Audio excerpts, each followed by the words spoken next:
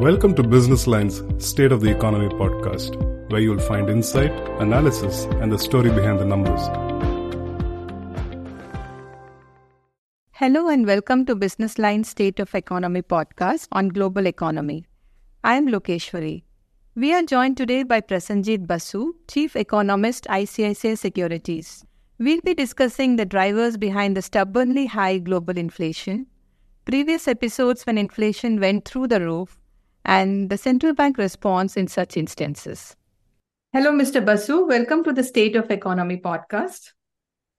Thank you for having me. We were all extremely worried when CPI inflation in the US hit 9% in 2022, and it crossed the 10% mark in the EU and UK and so on. But this is not the first time that the world is experiencing such high inflation rates. So can you share with us about some other instances of such raging inflation in history and what caused these episodes? This episode is really the first in at least 30 years. In fact, in the developed world, it has become quite rare to have inflation in double digits or anything like 8 or 9%. And the last time it really happened was in the early 1980s. So this inflationary episode, there were several months in which we had inflation at a 40-year high. Now, in other parts of the world, of course, as we know, even in India, we've had episodes of much higher inflation. For instance, in the entire period from 2009 to 2014, for most of that 5-year period, India's inflation rate was around 10% or slightly higher. So in the developing countries, it is a little more common. But in the developed world, it had become quite rare to see such high levels of inflation. In fact, inflation of even above 4% was quite rare over the past 3 decades or so. This time, of course, has been unique. It's been particularly bad. In my view, the primary causes are monetary. There's been very rapid monetary growth, particularly in the US, in the aftermath of COVID. And that caused this inflationary episode to happen. And of course, it was exacerbated by very large fiscal stimulus packages in late 2020 and early 2021, which boosted consumption, particularly over the past 2 or 3 years. But really, the major cause is monetary. The US has had much faster monetary growth. If you look at broad money supply, US money supply, or M2, was growing at an average pace of 18.2% year on year between March 2020 and February 2022. So that was a 23-month period during which you had excessively rapid monetary growth.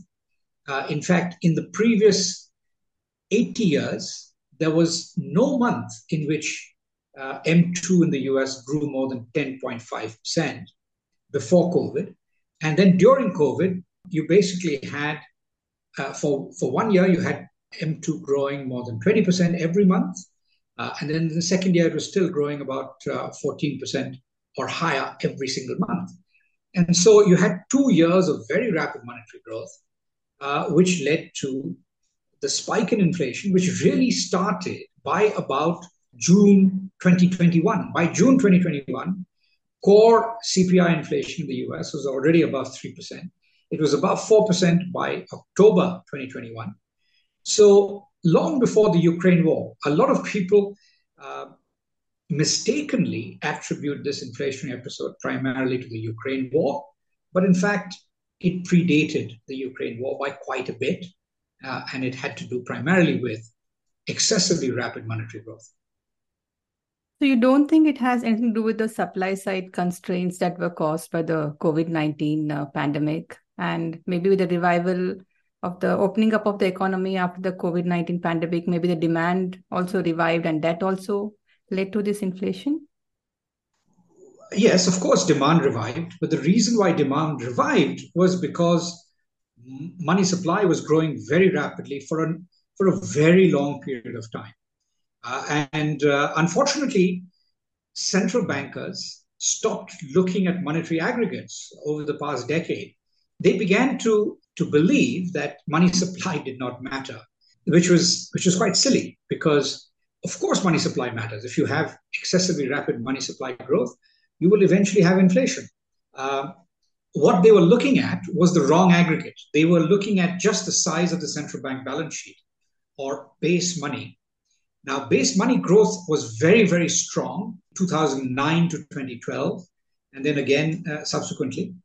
But although base money, the amount of money that is actually printed by central banks, was growing very rapidly during that time, the actual money supply, or M2, was not growing so rapidly. It was only growing 8 or 9% in most of 2010, 2011, 2012, primarily because banks were choosing to hold on to excess reserves. They were holding excess reserves. They were very cautious about lending.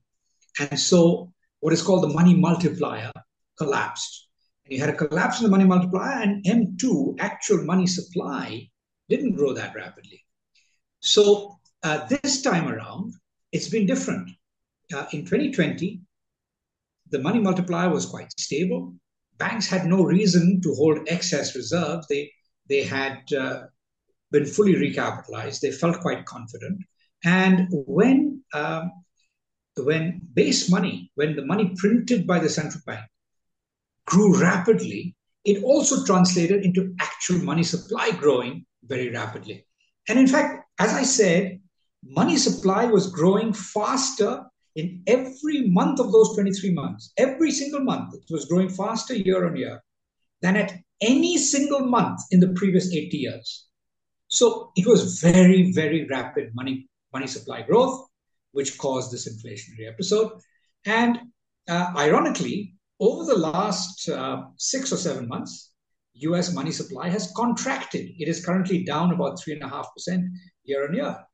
So that is the first contraction in US money supply, year on year contraction, for the first time since the Second World War. But that is now needed to overcome the impact of that period of excessively rapid money growth that you had during the 2-year COVID phenomenon. If we look back at the inflationary period in 1975 and 1980s, when the US inflation touched about 14% and so on, so that was also kind of led by these expansionary monetary policies of the central bank and the Dixon period and so on. So can you kind of relate this episode and that, and the way Paul Volcker went about controlling inflation at that point? Is there any takeaway from that episode? Well, that episode was, if you look at actual money aggregates, money supply didn't grow anywhere near as rapidly as it grew in the 2020 to 22 period. So money supply actually didn't grow that rapidly, but yes, it was growing a bit too fast, given the fact that you had a recession at that time. And you had a supply shock. In 1973, in October 1973, OPEC cartel got together and raised oil prices dramatically. A typical barrel of oil used to cost $3 a barrel before the Yom Kippur War of 1973 in October. The OPEC cartel got together and pushed prices up. They reduced their supply of oil, and prices went up to about $11 a barrel. From $3 to $11 a barrel within about 4 or 5 months. That was one major cause of that, what is called stagflation. This was the first such episode because until 1970, the US was the world's swing producer of oil. It had excess capacity in oil, but it ran out of excess capacity in 1970. And so the OPEC cartel, which was really put together between 1971 and 73, particularly after those countries, Kuwait, UAE, etc., they ceased to be protectorates of Britain. So you had a larger cartel of newly independent Arab countries getting together with Saudi Arabia, putting together that oil cartel called OPEC. And then, of course, in February 1979, you had the Iranian Revolution. the Islamic Revolution in Iran, which resulted in a huge spike in oil prices further. So from $3 a barrel in October 1973, prices reached about $36 a barrel by about March, April of 1979. So this was the so-called second oil price shock. This caused stagflation to really get a lot worse. And initially, the central bank tried to accommodate the situation because they were responding to the stagnation of the economy rather than to the inflationary problem. They accommodated it through monetary growth, and that only exacerbated inflation. And so Jimmy Carter appointed Paul Volcker as Fed chairman. He remained the Fed chairman in the early years of the Reagan administration. And in 1982, of course, he raised interest rates dramatically to ensure that you had a significantly positive real interest rate in the US that caused a recession, but it also killed off inflation. So by about 83, 84, inflation was killed off.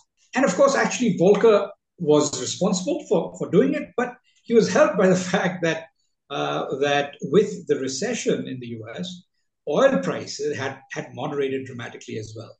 So while most of the credit does go correctly to Volcker, some of the credit also goes to lower oil prices.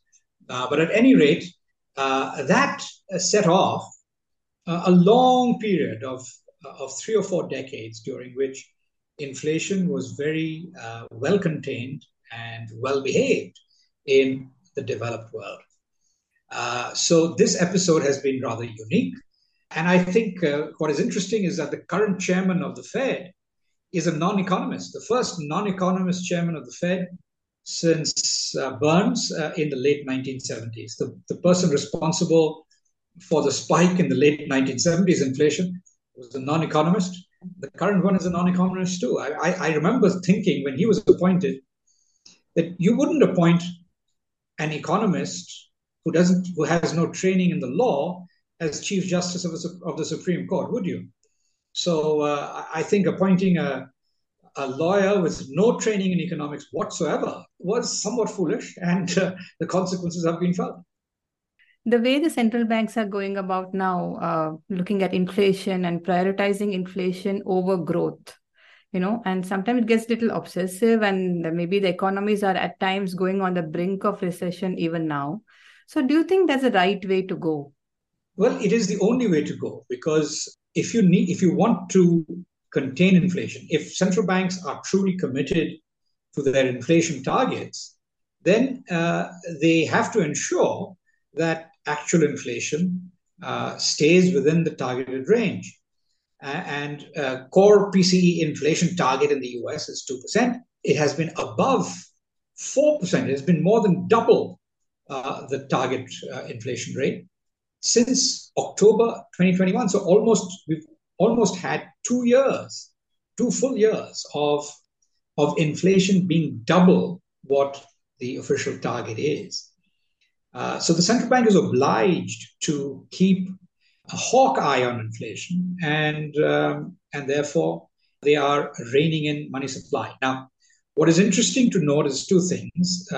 One is that the fiscal situation in the United States, the fiscal deficit in the latest 12 months has been a little over 8%. It's about 8.3% of GDP. And with such a large fiscal deficit, you're essentially seeing a bit of an additional fiscal stimulus, because there have been some tax cuts, there have been some spending increases, a lot of spending increases, of course, most of which were aimed at longer-term things like providing industrial subsidies to the technology sector and to the green economy. But those subsidies have contributed to widening the fiscal deficit. And if you have a widening of the fiscal deficit, that also acts as a stimulus to aggregate demand. And so inflation is higher as a result. So not only inflation, but in fact, in the US, the real economy is doing quite well. I mean, in the second quarter, we've just had a revision downwards to 2.1%, but 2.1% growth at a time when interest rates are as high as they are, is actually quite strong. So the economy is strong, I think, partly because fiscal policy is too loose. And not only is current fiscal policy too loose, but you had a long period of excessive amounts of stimulus being handed to consumers. So there were three stimulus packages, two passed by the Trump administration in its last few months, and then a third one by Biden in March 2021, soon after he came into office. So you had three huge stimulus packages, most of which actually transferred cash directly into the accounts of all US citizens. And so US citizens are now sitting on a lot of excess cash that they are slowly spending. The excess cash was basically saved during that time. Those savings are being slowly run down. The labor market is tight. So there's lots of reasons for aggregate demand to stay strong. In the European Union, it's a little bit different. I'd say in both the EU and the UK, monetary growth was rapid, but not as drastically so as in the US. But in the entire developed world, prices are strongly connected to each other. And if you have inflation in the US, you're going to have some in the European Union and the UK as well. Of course, as you pointed out, there were some supply factors. During the early phases of the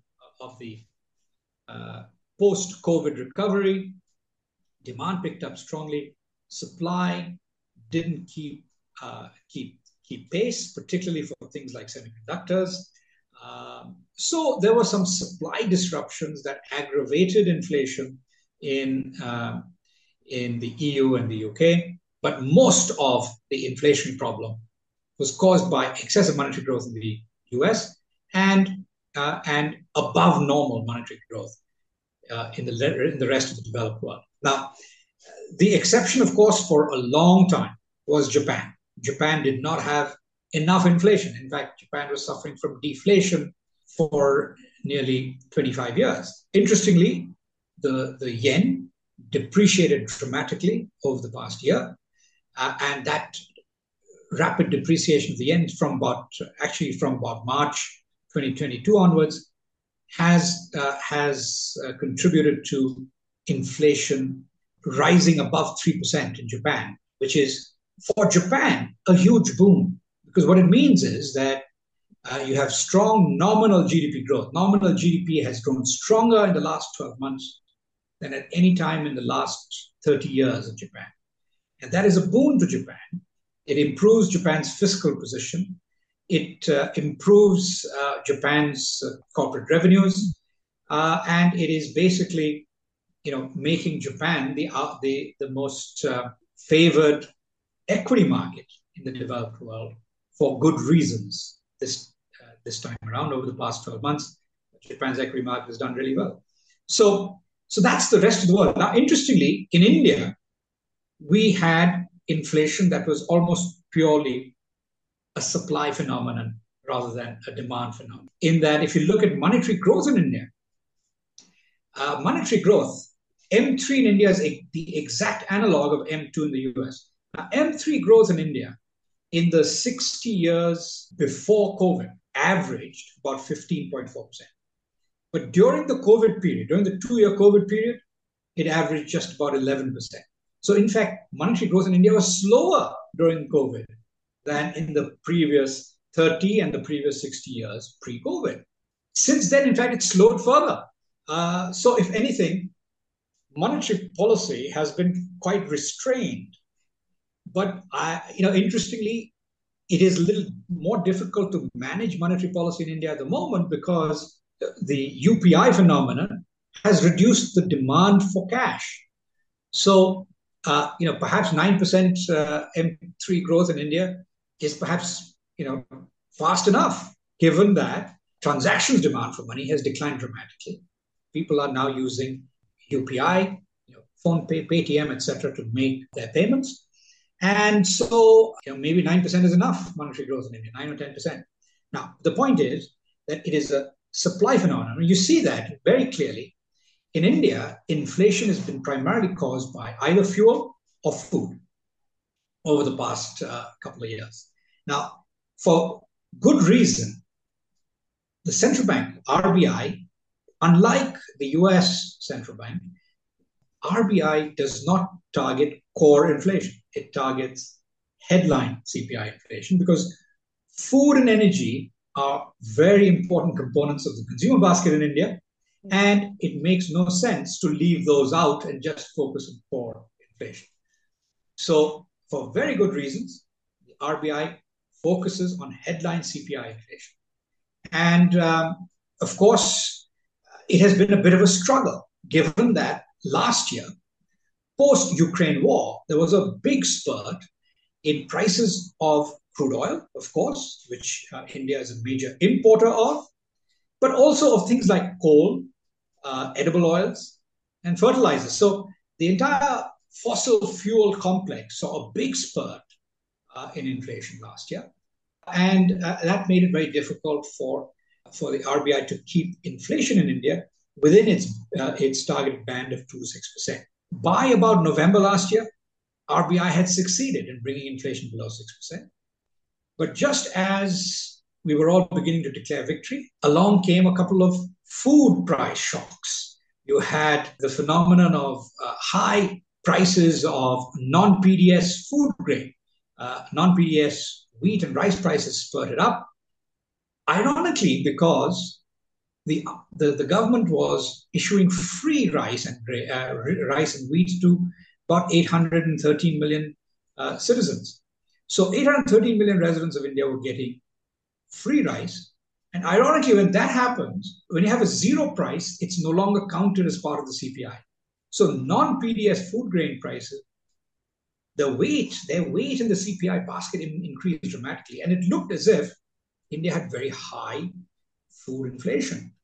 At any rate, it was basically a statistical problem, but nonetheless, the RBI had to be concerned about that, and so it had to keep interest rates high for longer. And then, of course, in July, we've had a massive spurt in vegetable prices, which again caused inflation to spurt above the 6% top end of the target range. I think that the RBI has done very well to control that inflationary spurt. It actually tightened monetary policy through the back door, through something called the incremental CRR. For all incremental increases in deposits between May and July, banks must now hold 10% of that incremental amount in reserve. So that ICRR hike, which is supposed to last at least until 8th September, will probably last a little bit longer in my view. But that is aimed now at bringing inflation down quickly from that sudden spurt in July. But also, I think the government has done quite well to increase supplies of many of the vegetables that were causing that inflation. Tomatoes most dramatically so. Apparently, the tomato price has gone from over 200 rupees to 14 rupees as of yesterday in the Delhi area. So that is success. That is definitely success. But the whole complex of vegetable prices did spur upward, and controlling that is going to be important. Those are supply. It's purely supply.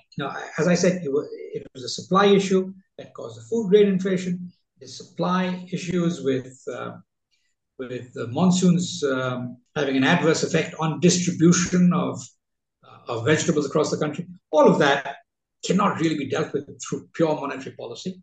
But the central bank, if it wants to retain credibility as an inflation targeting central bank, must take monetary action, and so it has. All this inflation fighting by raising rates and so on, the Fed's target rate is 2% of PC, like you said, and even the ECB is targeting 2%. So do you think they're going to get there because they want to get there and also keep it down on a sustainable basis, right? So do you think this aggressive rate hikes that's going on now, that'll achieve it, or they'll have to keep raising the rates for some more time, or how is it going to all pan out going ahead?